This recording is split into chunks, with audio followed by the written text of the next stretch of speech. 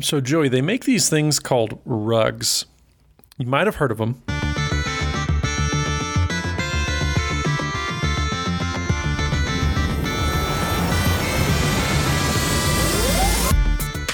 Hello and welcome to the EDH Recast, brought to you by the best deck building site on the web for the Commander format, EDH Rec. My name is Joey Schultz and I'm joined today by my lovely co-hosts. First up, the speedster whose article series takes you from 60 to 100. It's Matt Morgan. I want everybody to know something about me. It's that elevators terrify me. But don't worry, I'm taking steps to avoid them. Man, you got me good, Matt, as you always do. You never fail to deliver. Next, the man whose articles remind you to look in the margins. It's Dana Roach. How's it going, gentlemen? I have Escape 2, exiled 2 other podcast hosts from this show, and you can recast me for free. I would prefer that you never activate that escape cost. And I'm Joey Schultz, author of the Commander Showdown series. All these articles and more can be found at edhrec.com, along with some awesome featured community content, such as other Commander podcasts and gameplay videos. EDH Rec itself is a fantastic deck building resource that compiles data from deck lists all over the internet to provide helpful recommendations for new Commander decks. And here on the EDH Rec cast, we're going to give all that data a little more context. Fellas, it is our last show of the year, but also the last show of the decade. Can you believe it? Yeah, that's a crazy milestone to have hit here. I can't believe we've already dug through the teens and we're into the 20s almost. I know. It's almost like we're a real podcast. I don't know. I can't believe that people still bother to listen to the stuff that we have to say, but it has been a really fun ride. 2019 was definitely pretty crazy, and here's to another year of podcasting and another decade of it, hopefully, too. But, man, some stuff has happened in the past week that we got to touch on before we get to our main topic for this episode. First, I was in Magic Fest Portland, but then also Dana had an awesome stream going on with MTG Lexicon, so a whole bunch of stuff was going on. So since both of you guys got to go to special events, I played some Commander, but it was just the LGS. It wasn't anything near as monumental as what you guys got to do. So what I'm going to do, Joey, I'm going to butt in again. I'm going to steer the ship for a little bit, if that's okay with you. And Dana, I hope it's okay with you as well. That seems only fair. Only fair. Well, good. Well, Joey, we'll lead off with you. You were at Magic Fest Portland. What was that like? What were some games that you got to jump in on? Did you meet anybody cool? Did you get to play any games with anybody cool? Last time at Seattle, it was quite the ordeal.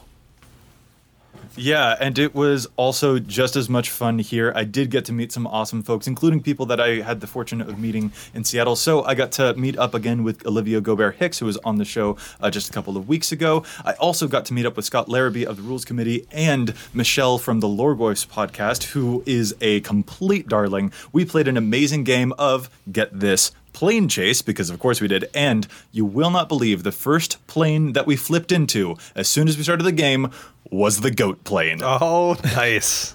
Right off the bat, so many goats you wouldn't believe. So many goats. Michelle ended up taking it there with just a bazillion Blood Artist triggers with her Hapatra deck. So many Blood Artist triggers that it made my Sir Conrad deck actually really jealous. It was pretty amazing. Yeah, there were a bunch of folks that I was able to meet up with while I was there at the Magic Fest in Portland. Probably one of the most hilarious moments, though, just while I was meeting people and playing games, I went with 3 of my friends, Sean, Jeff, and Ryan. Sean and I ended up playing a game with 2 strangers. They sat down at the table and they introduced themselves and they said, "Hi, we're Jeff and Ryan." We almost could not believe ourselves. It was such a weird 1 in a million type of situation where Sean, Jeff, and Ryan had ended up playing with another Jeff and Ryan. It was pretty darn crazy. Yeah, I imagine that's kind of the times you want to look over your shoulder and just see, did Jeff and Ryan put these guys up to it? But it's Jeff and Ryan, so of course they put themselves up to it. So kind of silly, right exactly. there. Yeah. Anything else going on? It was pretty awesome. How many just epic games? Absolutely. Let's hear it. Yeah, some amazing moments happened. I got to meet Carson, who was the fellow who enabled a really crazy collective voyage play back in Seattle that got me about 7 lands on turn 2. I also got to play against this awesome guy named Daniel who kept stealing my stuff, so maybe he wasn't that awesome. Nah, he was pretty awesome. A really funny play happened, probably the biggest trench scourger I have ever seen. I'm not sure if you guys remember this one, but it's like a sea serpent or something from the very first Commander product, and when it enters the battlefield, you exile exile as many lands as you want from your library, and then its power and toughness become equal to however many lands you exile this way. Well, there was a fella named Brandon who played this in his Phoenix deck, which means that the Trenchgorger became like a 36-36. And with Phoenix and a 1,000-year elixir that can untap that thing, he could just one-shot people by tapping the Trenchgorger. It was really, really terrifying. I never really gave that card the time of day, but that one absolutely, absolutely impressed me. But probably one of the most fun games that I played was between me, a fella named Dustin, a fella named Ryan, again, and a fellow named Miles, where we all played our graveyard deck. So I was on Mimeoplasm, Dustin was on Carador, Ryan had borrowed my Marin deck, and Miles was playing Mono Black Chainer, and it was graveyards for days. I've never been happier. So who played Leyline of the Void? No scavenger grounds anyway there? No one brought a scavenger ground to that fight? So someone did play a Bajuka Bog, okay. And I felt like that violated the pact. I mean, that is not surprising that there's a pact among graveyard players that you're not supposed to do stuff with other people's graveyards. I mean, that just sounds a little silly, but you guys do you. So I also know that I saw you tweeted out that you got to do some drafting. What were the drafts that you guys ended up doing? Oh, yeah. We got to do an awesome Battle Bond draft with Eric and Jack Landis. So that's Proggy Boog and Jack L. Pup on Twitter. Really awesome dad and son pair that made some really sick Battle Bond plays. We also got to play Commander with them, and Jack managed to get a 52-52 Consuming Aberration with Double Strike in play. And he was about to play a Rishkar's Expertise to draw basically all of the cards when my buddy Jeff jumped in with the card Backlash to force the Consuming Aberration to deal damage to Jack equal to the Consuming Aberration's power, which was just absolutely devastating. But Jeff was just like, no, I can't let you draw 52 cards off of a Rishkar's Expertise and then play something for free. That seems bogus. That's so many cards. I don't even know what you would do with 52 cards drawing off one spell. I mean, I can think of a couple things. Probably. Exactly. But that was not the only draft that we got to do. There was also a really fantastic Chaos draft on Sunday where I got to play with Olivia and Ben Bateman of Masters of Modern fame. Olivia also kept stealing my stuff during the course of this Chaos draft, but I got to pull together a really wacky green and black brew just out of nowhere with a cool sword that I pulled from a Modern Horizons pack from the Chaos draft. It was absolutely weirdly crazy, but it was definitely a ton of fun. Really awesome folks that were there. I had an absolute blast, and I can't wait for us to all get together again to actually go to one of these things so that folks can meet the three of us in person. We have yet to assemble once more, and that would be a whole bunch of fun. So I hope that gets to happen. That is definitely one of my resolutions for 2020. I think we can make that happen. Dana, are you on board? I think so too. I'm on board. Awesome. Yeah, there were a couple of folks that I didn't get the chance to play with while I was there. Carlos, Jason, Will. I'm really sad that I didn't quite get the chance to get some games in, but there will definitely be future events. But hey, I'm not the only one who did something fun this past week. Dana also had a really cool stream going on. I did. The folks over at MTG Lexicon did a 24-hour stream that was for charity, and I participated in that. I played 2 games pretty late at night Saturday. I think it would have been about 10 o'clock Pacific time, so it was about midnight my time when we started playing. But yeah, I got in, played a couple games. We had some technical difficulties with the software hoster for the second game, so that crashed out and we couldn't finish, but we did get to finish the first one. So I had a real good time. That was fun to stream. It's a little bit weird playing EDH remotely like that. When you go to put an Imprison in the Moon on someone's creature, you know, you can't just reach over and put it on their creature. You have to like put it down and make the note that that's what's been imprisoned because they're not there playing on the same table as you.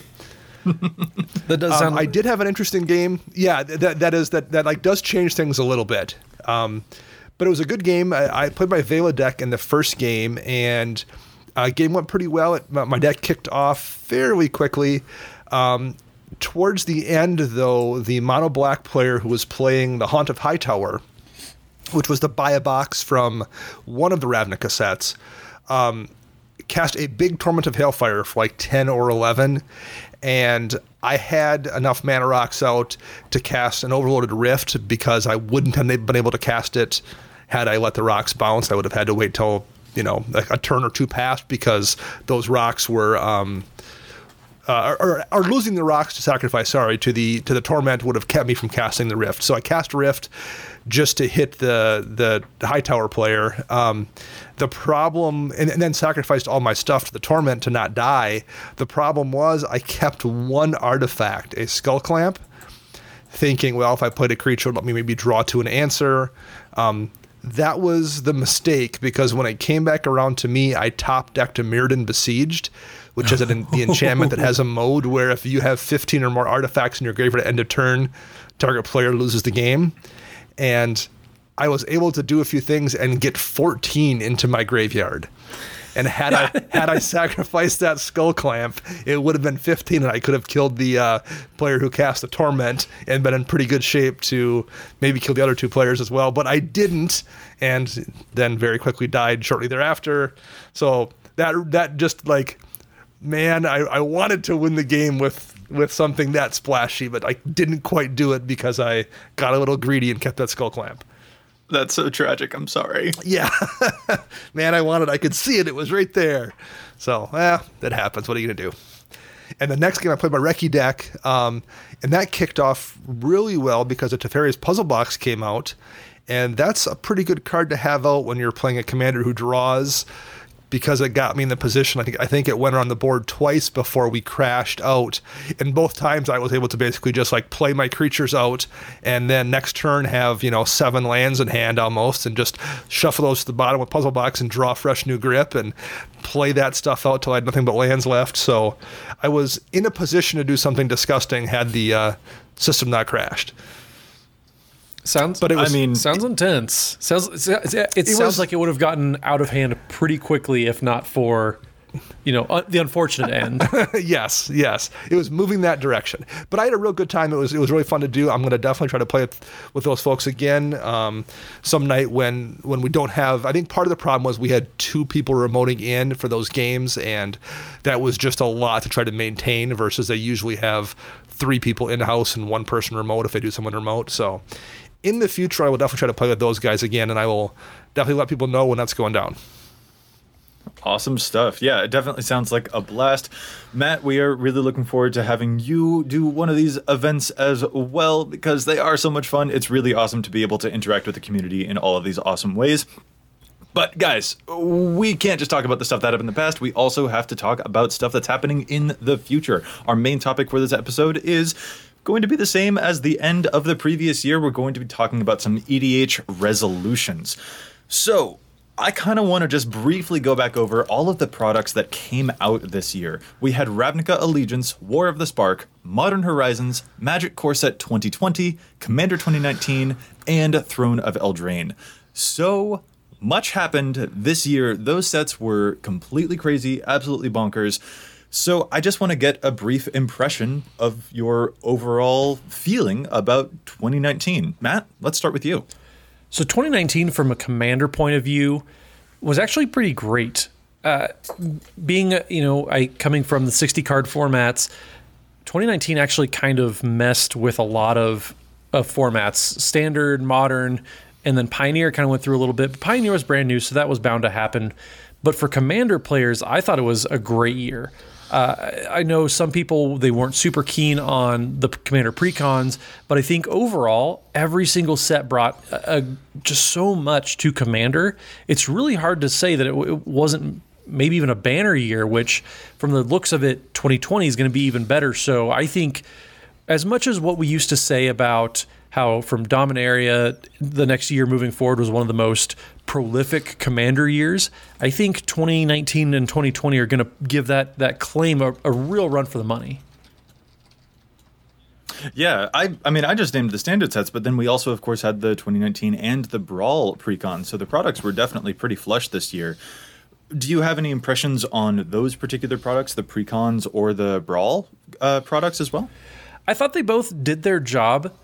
When we did our set review, I tried to stay as positive as possible. There were some things that I thought were missing, but I think overall they're still doing a good job of being that gateway into the format where you can have somebody that's fairly new to the format go up there and say to an LGS owner, hey, I don't really know what I'm doing. I'd like to play Commander. They can just give them the precon and go about and have a decent way into the format.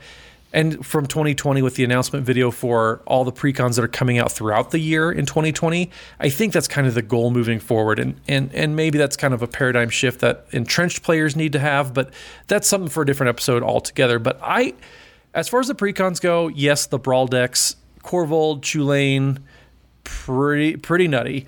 I am trying to kind of play around with an Alila deck maybe, but I think that there's people that are going to be drawn in by any given commander. And I think that's what they want to do, is they want to draw people into the format. I think people already in the format, like us, maybe it's not really for us, but that's fine, because that means that there's going to be something else for us down the road in 2020, which I think Commander Legends next year is going to be insane. So I think it was a good year. Overall, I don't think we really have that much to complain about, other than maybe, oh my gosh, there's so much going on here. But Wizards of the Coast even said Commander is probably the most played paper format, so let's start addressing that. So we have a lot of reason to be excited about what happened this year, and then just moving forward as well. All right, and Dana, how about you? What is your overall impression of 2019? There was a lot of product, but I liked most of the product. Matt mentioned people were a little bit disappointed perhaps with the Commander precons, but a lot of those commanders are seeing a good bit of play. The morph, I've seen that morph deck a couple times. Andre Falconrath, I've seen a lot of play. I've seen quite a few Chainer decks. I've seen quite a few. Who's the other commander in the Chainer deck? Keurig? Yeah, Angie? Keurig and Angie. I've just seen a lot of those commanders get played as the commanders of their own decks, even in brews that aren't running very many cards from the precon. So people like those commanders and are playing them, even though there was some disappointment there. It was a strong year. I know, Modern Masters maybe caused a lot of problems. Excuse me, Modern Horizons might have caused a lot of problems with Modern, but if you're a Commander player, there's a lot of great stuff there. And, the problems in Modern aren't really your problem, kind of. Like, if you just want Commander cards, that was a great set for Commander cards too. So I think it was a strong year in terms of product. I have a couple of smaller concerns. The power level of Brawl lets something like Chulane and Korvold not be super strong cards there, but when you put them in Commander, that's a whole different deal. So I'm a little bbit concerned if we get cards like that or Arcane Signet that are, balanced in Brawl. I'm a little worried what that's going to do to Commander. I don't think it's that frightening, but, they kind of have crowded out other cards in those color combos just because they're so much better than everything else. I think that's not ideal. We've been told that Commander is kind of the main driver of paper Magic, maybe moving forward because it's popular and because you can't play it online. So I'm also a little worried that they might steer into that too hard and go for like the easy sell of printing super, super strong cards, things that might sell a lot of packs immediately but probably aren't good in the long term. But that hasn't really happened yet. That's just a kind of a concern based on the Brawl deck. So I've got a few things I'm kind of looking at and keeping an eye on, but I don't know. 2019 was a pretty fantastic year for Commander, and that doesn't seem to be changing in 2020. I think that's fair. And you mentioned something in there too with the Brawl stuff, and we've talked about Chulane and Korvold plenty before.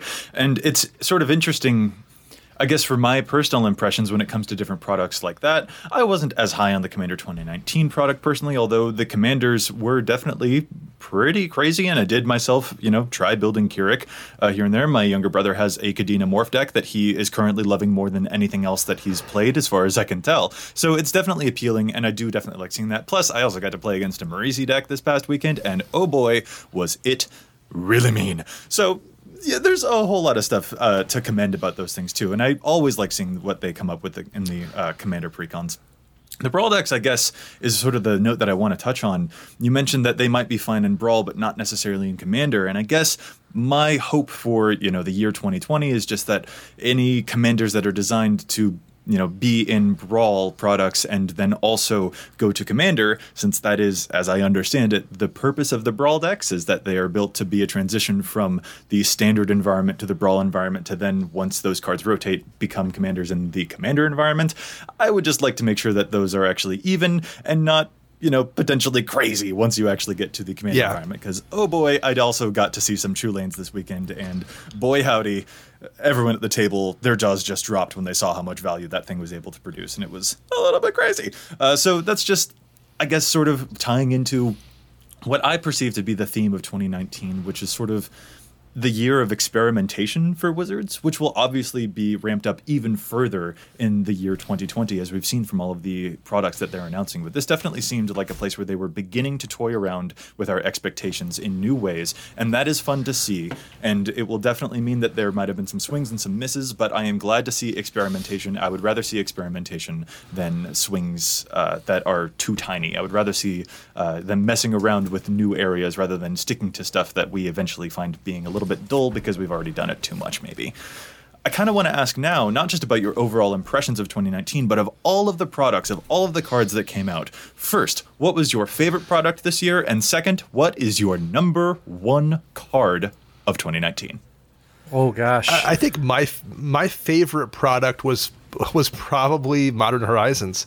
There was just so much little weird stuff in there. First of all, I liked it because it felt so time spiral-y, where they're like, oh, what the heck, let's put this and this and this on a card because we haven't done that before, and let's see what happens. Like, I really love that experimental throw everything at the wall and see what sticks vibe going on in the set, even among cards that don't see EDH play. I think there was just so many fun things to read in that set and see and look back on mechanics that you hadn't seen in forever. I adored that set, and I was glad we got it. And your number one card? I mean, realistically, this isn't probably the most fun card, but Arcane Signet is a mana rock that goes everywhere in every deck, probably including CEDH. I mean, if you're just looking at it from generic power level, that's the best card we got this year and probably in several years. If we go into, if we kind of dig beyond that just obvious easy answer, Smothering Tithe, I mean, I don't know if it solved any problems White had. I don't think it necessarily did, but what a just beating that card is. And it's kind of fun too. I do enjoy it. It's a super powerful card, but it's fun to play with, and it's not terrible to play against. It doesn't have that Rhystic Study thing going on where it's super annoying. So yeah, I that would be my answer if I ignore just raw power, which I think is Arcane Signet. Gotcha. All right, Matt, now let's move that question on to you. What was your favorite product this year, and what was your number one card? It was really hard. I know some people are asking me for a top 10 list. It took me a lot of thought to get to just narrowing it down to 10, because I think it was probably 20, 25 cards that I had as far as just candidates for what could go on a list, and cards that I wouldn't blame anybody for putting on a list for top cards. So, I want to say War of the Spark was pretty nutty. Both of the Ravnica sets we've got in 2019 were pretty good, but I think War of the Spark, just the depth of what was in that set. Modern Horizons, Dana, I 100% agree, gave you pretty much a toy for any deck that you have. Probably got something from Modern Horizons. Yeah. But War of the Spark, there was so much good stuff. The power level was crazy. It did kind of mess with Standard a little bit, messed with Modern a little bit. But for me, Finale of Devastation has led to so many memorable games. It's really hard for me to pick against it. Smothering Tithe, yes. I cast a Torment of Hailfire for 9 on turn 4 because I Soul Ringed into a turn 2 Smothering Tithe. And I still lost that game somehow, but none of that would have happened without Smothering Tithe. And so Smothering Tithe, it's probably one of the single most powerful cards that we got this year, but Finale of Devastation is so fun, and it just is such an upgrade over things like Chord of Calling and almost even Genesis Wave. So Finale of Devastation probably has the number one spot in my heart. That's amazing. I really like both your guys' picks. I do side with Dana on the favorite product being Modern Horizons. That was my personal favorite. I love just looking through the cards and seeing the ways that they break the fourth wall or that they call attention to really funny stuff that, are in jokes for entrenched Magic players. But you guys are very clearly, obviously wrong about the best card that we got within the entire year of 2019. It's obviously Feather. You guys are just wrong. I can't believe that you would ignore the wonder and beauty that is Feather the Redeemed. She's clearly the best. How could you? I'll get over it. So also kind of a funny observation, on our previous year's resolution episode, we mentioned Brawl a number of times because it was kind of a burgeoning sort of new experiment at that time. And I'm kind of wondering, have any of us actually played Brawl in the year 2019? Did any of us do that? I played one game of Brawl, and it was perfectly fine, and it just made me want to play Commander, so then I did that.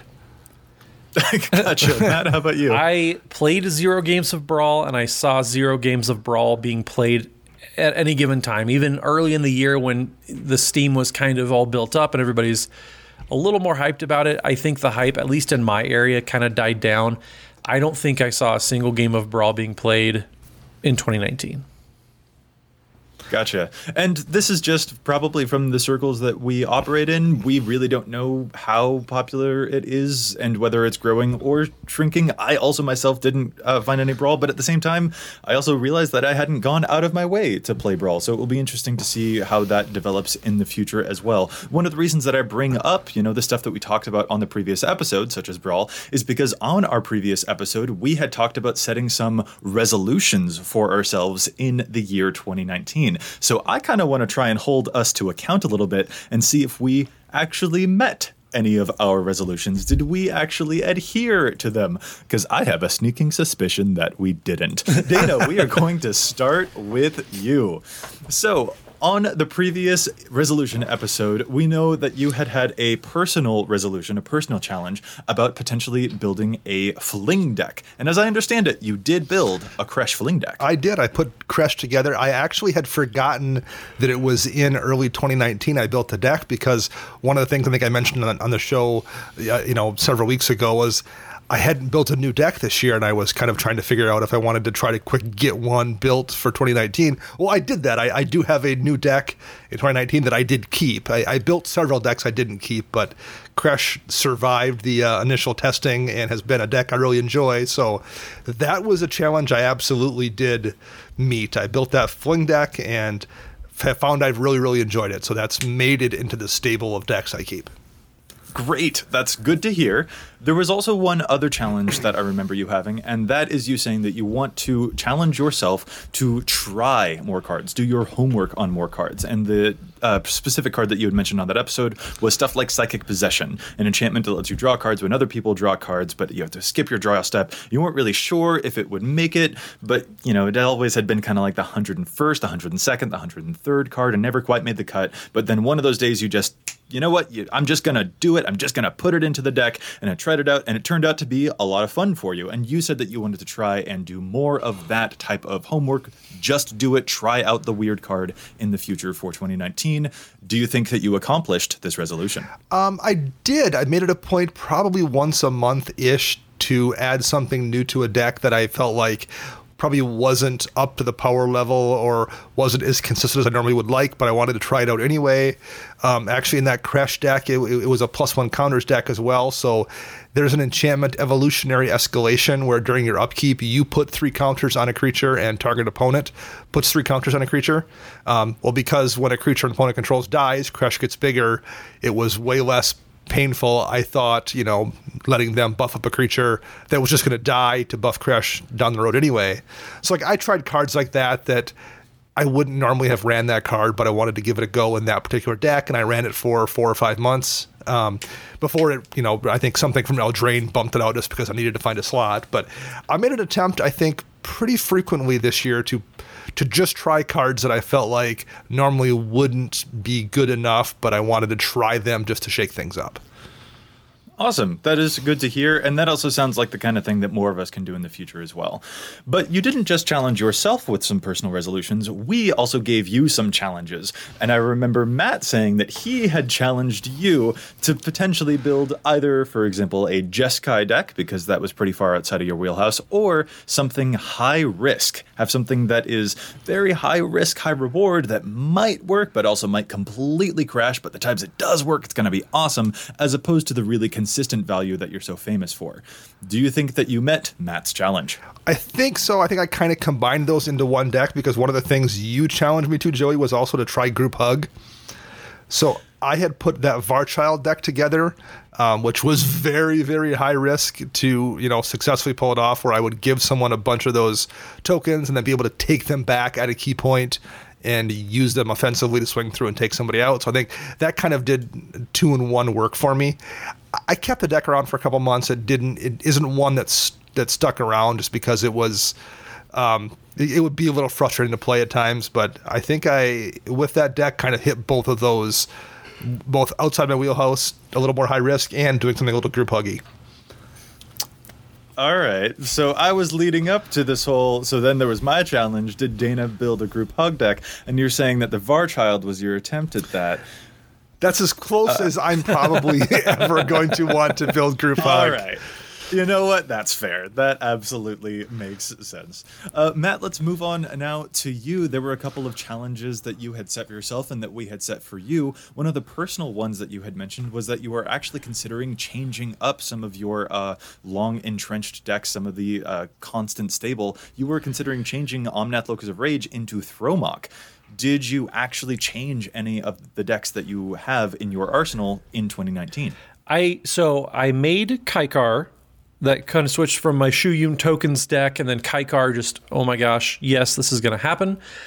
But as far as changing Omnath to Thromok, I actually sat down to play a game, and I pulled out Omnath and said, okay, this is the last time I'm playing this deck. I'm retiring it after tonight. I just want to play it one more time.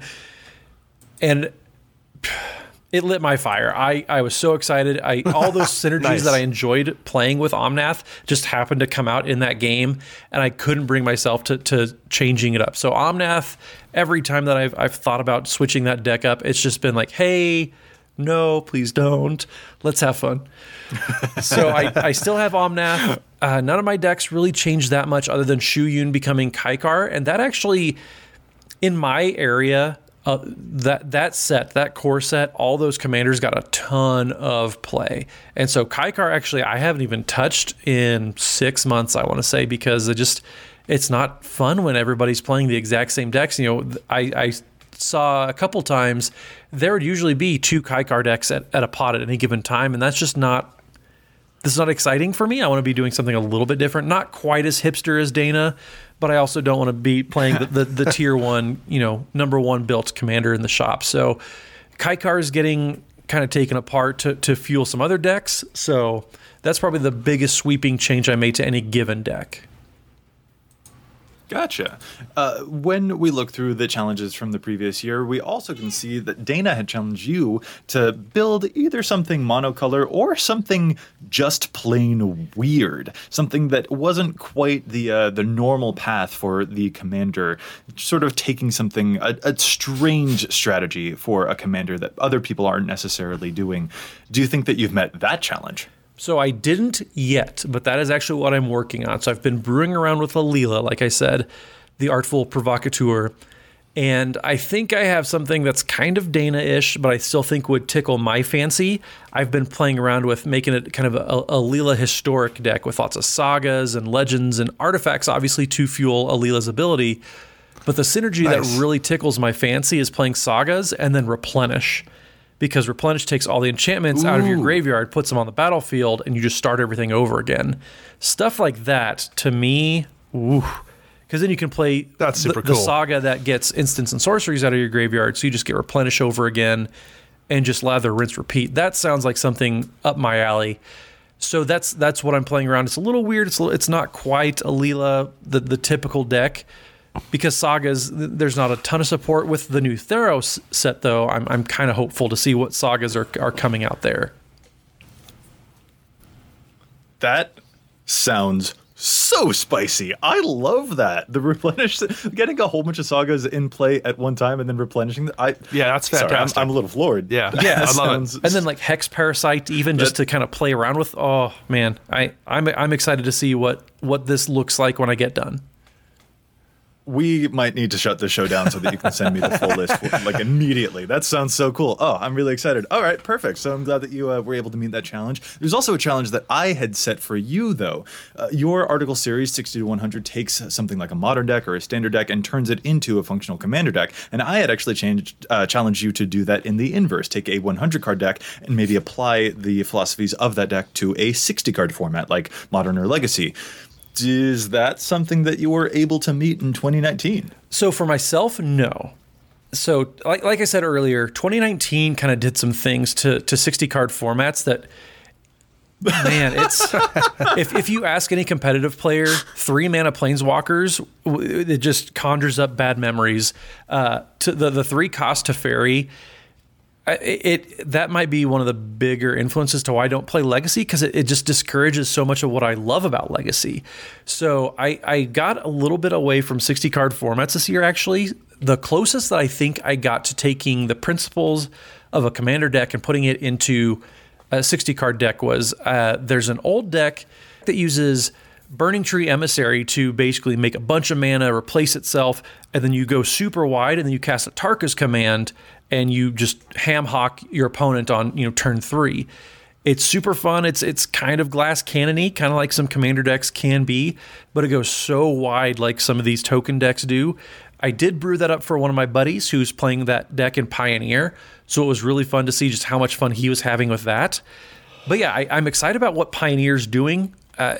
Some people were kind of talking about the bans, but they even said when they announced Pioneer, we want this to be a complete sandbox of a format. And that doesn't happen very often. So I was very, very excited to see what people were playing and experimenting with. So hopefully next year I'll get a little bit more back into 60-card formats. But this year, just, man, War of the Spark and Modern Horizons threw everybody for a loop. So it turned me off just a little bit, but don't worry, I'm not that deterred to just give up entirely.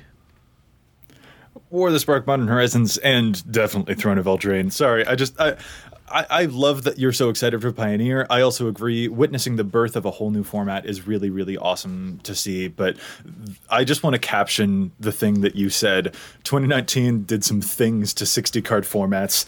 That's definitely one of the highlight quotes of the year for me.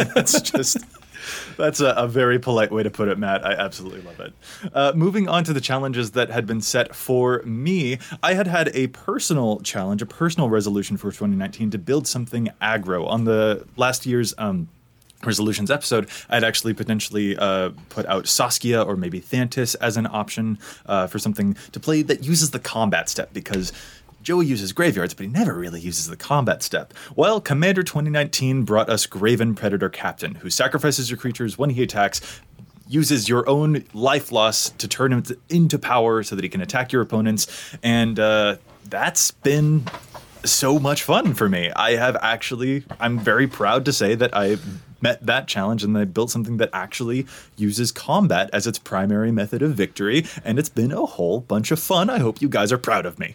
Nice job, Joey. But then it comes to your guys' challenge. Dana had challenged me to build a Super Friends deck, maybe something off the wall like the Peer and Toothy list that I had put together sort of theoretically. I did play it. I did not like it. I gotta confess, the Super Friends strategy was just very, very grindy, and it felt a little difficult for me to keep my own attention there. Like, it was effective, but it just felt a little I don't want to say dirtly, because that's not accurate. It just finicky, maybe, and grindy, I guess, is the word that I'll keep coming back to. And Dana, I gotta be honest, I don't know how you do it with that Jeru Mono White Super Friends deck that you have, because I tried it in Simic, and even that was a little bit too much finickiness for me. So I don't know how you do it. In hindsight, I'm surprised I made that challenge, and not remotely surprised that it wound up not being your jam. So I get it, Joey. Yeah. Then there was Matt's challenge. And Matt's challenge was the easiest of any of our challenges. And that was for me to build a deck that used the card Rest in Peace. Did you? Did you, though? See, here's the thing. Feather the Redeemed was printed in 2019. And she doesn't use the graveyard at all, and she's the most beautiful thing that's ever existed. So this Sultai player can be convinced to get rid of all of the graveyards when it comes to something as blazingly beautiful as the best character from all of Magic lore, Feather the Redeemed. So I did manage to do that. I have the Rest in Peace there. I have the Relic of Progenitus there, and it feels so weird, and it feels like a total betrayal of my inner self. But I did manage to do it. Well played, And Joey. actually, Good job. I mean, what I'm looking at here, going over the past challenges, I think we actually met a lot more of the resolutions than I anticipated us meeting. So good job, us. Yeah, for sure. I'm very happy with all those results. Which begs the question, do we have any new resolutions, either for ourselves or for each other? Dana, what about you? I've joked plenty of times on here before about missing triggers. And one of the things I've been trying to come up with is a way to not do that. Like, it's one thing to say, oh, I missed triggers, I need to do less of that. But like, you need to actually implement a way to solve a problem versus just acknowledging the problem and hoping it magically goes away. So I've been thinking about that, and quite a few people in my shop use those little, it's like almost like an Etch-a-Sketch kind of digital pad that you can write your life total on to keep track of life totals in games. And I might start using those as a reminder for triggers and just writing things down. Okay, on your upkeep, this. So that is one of the things I'm going to resolve to do this year, is try to implement a solution for something that's a problem for me. I actually can get behind that. Usually I try to do weird stuff like putting dice on the top of my deck or something like that, but honestly any extra mnemonic that you can use to help jog your memory is definitely a good idea, because I've seen your decks and they've got so many moving pieces and intricate little synergies that it is a definite struggle to keep up with. So any extra stuff that you can do there definitely makes a lot of sense. Matt, how about you? So one thing that we kind of touched on a little bit is I brew a lot. I come up with a lot of ideas, and I like to play around and kind of theory craft, but I never actually put my money where my mouth is, so to speak. So for all the decks that I come up with and I get excited about, I need to actually build one. You guys have shamed me into updating my decks more often. Now I need to actually build a deck more often. So my goal is to just actually build a new deck, maybe from scratch. I used to kind of have the rule where if it didn't fit in my backpack with all my other decks, I didn't want to put it in there. Well, one of my Christmas gifts from my mom was a new backpack, which fits about 8 more deck boxes in there. So I'm not going to build that many new decks, but I do need to build just a brand new deck. I haven't done that in a couple years now, actually. So I kind of need to just finish that off. Gotcha. That definitely that resonates with me as well. I have a kind of weird personal challenge that I'd like to see if I can meet in 2020, and that's that I want to look at each one of my decks and see if I was forced to change the commander of that deck. What would I change it to? And then actually maybe go through with changing that. For example, when I look at my Lord Windgrace deck, do I find a different commander that might be able to carry that deck forward, and then see if I want to go through with that change. Maybe that means that I reduce the colors or I expand the colors. Maybe I go to Titania. Maybe I retry Omnath. Maybe I change it to who knows what. Maybe when I look at Mimeoplasm, if I was forced to change the commander of that deck. Maybe when I look at Rayhan and Ishai, if I was forced to reduce a color from that deck, what would it turn into? I kind of want to try that experiment and apply it to each of my decks. Not necessarily because I want to change the arsenal of decks that I have, but I want to see how that challenges me and make me focus on what the spirit of the deck is and what I enjoy most about it that isn't just in the command zone of that deck, and see if I can transfer the spirit of that deck, so it goes, into another deck that has something similar along that strategy, and watch how that morphs. That is just a personal challenge that I think will sort of get my creative juices flowing that I would like to try out in 2020. Do we have, I have to ask, any challenges not just for ourselves, but maybe any for each other? So I have a couple, one for each of you. Dana, I know that one thing that bothers you more than anything, just talking to you and knowing you as long as I have, is when people come in and they have decks that are just blatantly at a different level when it comes to the power scale. So One thing that I've noticed I've done is I keep my Niv Mizzet Perrin deck around as kind of a peacekeeper make sure people are, playing by the rules, so to speak, keeping people involved. If one person's trying to, dunk on the table, I kind of have that around so that I can make sure this person doesn't get too out of hand. And actually, I had to do that. I had to use, this person tried to go turn 5, swing with Grevin for lethal at this person, and the kid that he was swinging at was still in the, well, I only play cards that I get out of a pack stage. So it was very much him going out of his way to pub stomp, as it were. So I had to use Cyclonic Rift to make sure that didn't happen. I used it defensively for somebody else, which I've never done before. But I like being able to point to, hey, let's keep people alive. Let's play beyond turn 5. I would like to see you build a deck, not just that is very synergistically powerful, but something that you can play that can kind of keep up with some of those more powerful decks, that you can kind of help maybe kind of play the role of the peacekeeper in your play groups. I know you've kind of talked about how you are one of those community leaders at your local shop. So something like that to maybe help encourage people to not lie about their power levels or mislead people and kind of be a little shady. Okay. I think it would fit something that is a goal of yours, is making sure that people are having a good time, but it's not something that's going to be completely overpowered. You're not going to play it just willy-nilly, but it's something that is more powerful than a typical deck that you would build. But it's something also that you can use to kind of keep people in line and make sure that, it's fostering a better, experience for everyone else at the shop. All right, I can do that. That's a pretty interesting challenge for Dana, and it kind of flies completely against the challenge that I have for you, Dana. My challenge is not to honor the sensibilities that you have and the philosophies that you take into games of Commander, but to completely upend them. My challenge for you is that I want you to build a commander that is popular. Oh, no. Oh, man. Oh. I just want to see if you're capable of it. That's all I want to see. All right. Wow. That is going to be shut. It just makes my skin crawl, Joey. We'll keep it to the top 500 of all time, maybe. There's only like 800 legendary creatures in the game. Anyway, that's still closer let's move on to our challenges. It's still closer than he likes to get. Yeah. I understand. Yeah. Let's move on to our challenges for Matt. Dana, what is your challenge for him? So my challenge for Matt is, again, step out of his comfort zone a little bit, and we're going to have Matt play in Joey's playground just a little bit, and maybe build a Golgari deck. Dana, you and I are thinking along the same lines. That's my challenge for Matt, too. Oh, nice. I have Muldrotha. That's close enough. It's not close enough at all. And there's a lot of cool commanders there. There's all the obviously the big power names, but there's we've talked about Reese the Exiled before, or Sapling of Kolfanor, who are down in that list of popularity. So there's some, I think, really cool stuff in Golgari, Ishkanoth the Graf Widow that doesn't see much play, that would still allow you to flex your brewing muscles a little bit, but it's going to be in a color combination that you don't play very often.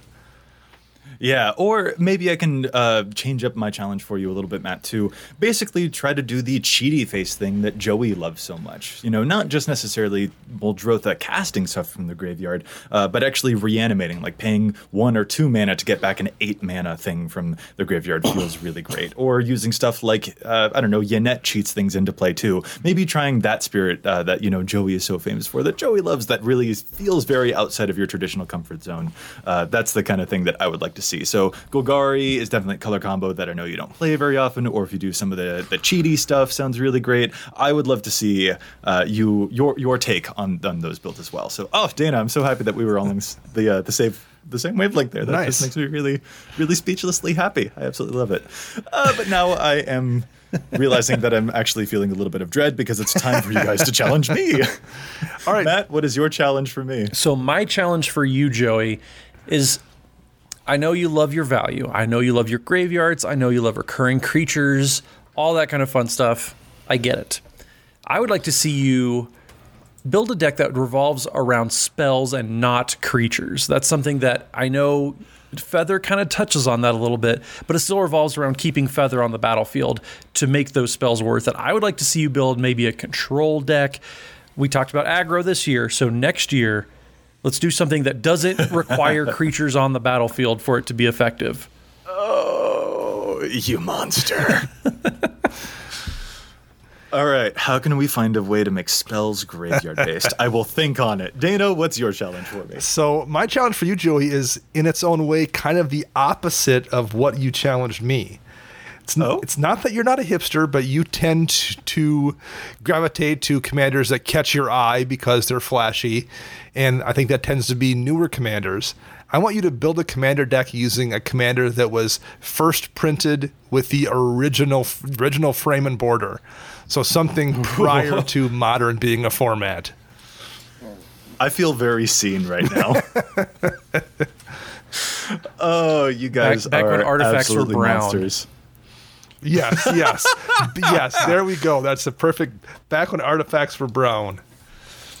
That's deliciously devious. I love you both so much. This is an excellent challenge. I am absolutely looking forward to it. And hey, I would actually like to know from our listeners as well what challenges they have for us. What resolutions would they like to see us meet in the year 2020? But also, what resolutions would you like to hold yourselves to? What challenges do you have for yourself? In the year 2020 for Commander, it is shaping up to be a very, very crazy year for the format. So it's really cool to take that spirit that WotC has, taken to make all of these new products, to try out all of these new things, such as with Commander Legends and with all these new Commander precons that are coming out, and also find ways to experiment and challenge in ourselves too. It's going to be really, really crazy to see how the year develops. Listeners, we hope that you enjoy this ride with us. And with that, I think we're going to call this episode and this year and this decade to a close. I'd like to thank my co-hosts so much for joining me. And if any of our listeners would like to get in touch with us, where can they find you all? Matt? Find me on Twitter at Mathimus55. That's Mathimus 55. And Dana. You can find me on the Twitter birds at Dana Roach, and you can hear me twice a week on my other show, CMDR Central. And I'm Joey Schultz. You can find me at Joseph M. Schultz on Twitter. Special thanks to our editor for the show, Ken Peddle, also known as Kenish Norn. You can follow him on Twitter at Loader. That's LOAD3R. You can follow EDHREC and the cast on Facebook and Twitter, and you can contact us at edhrecast@gmail.com. Plus, you can find us on iTunes. And if you do, please consider leaving us a review to help other folks find the podcast as well. This cast is posted every week on EDHREC's Community Content Spotlight section, where we feature as many other content creators as we can, from Command Zone to Commander's Brew to Commander Versus, not to mention new articles published every day by our own fantastic team of writers.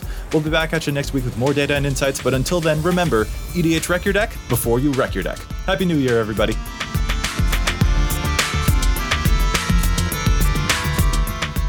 P.S. Keep an eye out in 2020. EDHREC has some awesome surprises coming up, both to the show and to the website. Keep your eyes peeled.